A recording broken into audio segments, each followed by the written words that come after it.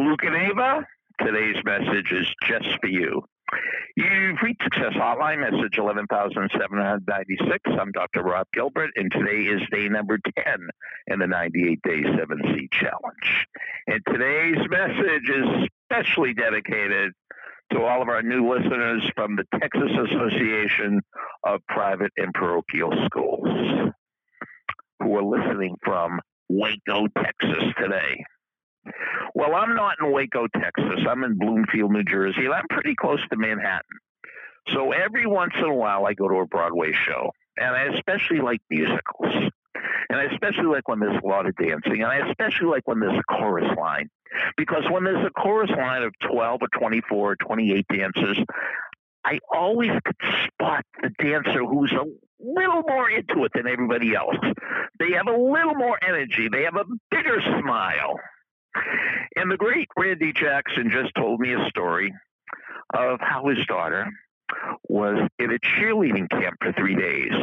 And the very last day, the last thing they did, they put on their cheering routines for the parents who came. And Randy must have watched 18 or 20 different groups. And he said, you know what? In each and every group, there was one little girl who was cheering like her life depended on it. She was just a little more into it than any of the other girls. Now, the purpose of today's message is not for you to be more observant and find the person that's cheering like their life depended on it, that's dancing with a bigger smile. No. I don't want you to observe. I don't want you to pay more attention. I want you to be that person. I want you to be that salesperson who's a little more energized.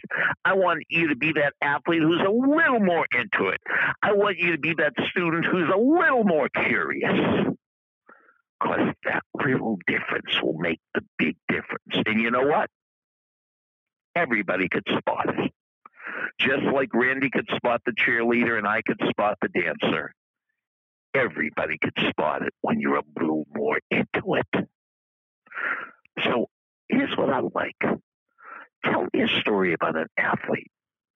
Tell me a story about a salesperson. Tell me a story about a teacher who they had that extra energy. They had that extra smile. They had that extra enthusiasm. And did we talk recently about the word enthusiasm? Look at the last four letters, IASM. And that's an acronym. It stands for I am sold myself. If you're sold yourself on the Broadway show, if you're sold yourself on cheerleading, it's going to be easier for you to sell it to somebody else. So if you sell Subarus and you own a Subaru and you love your Subaru, it's easier for you to be more into selling Subarus. Speak to me after the beep, and I hope Luke and Ava have heard this entire message. Message over.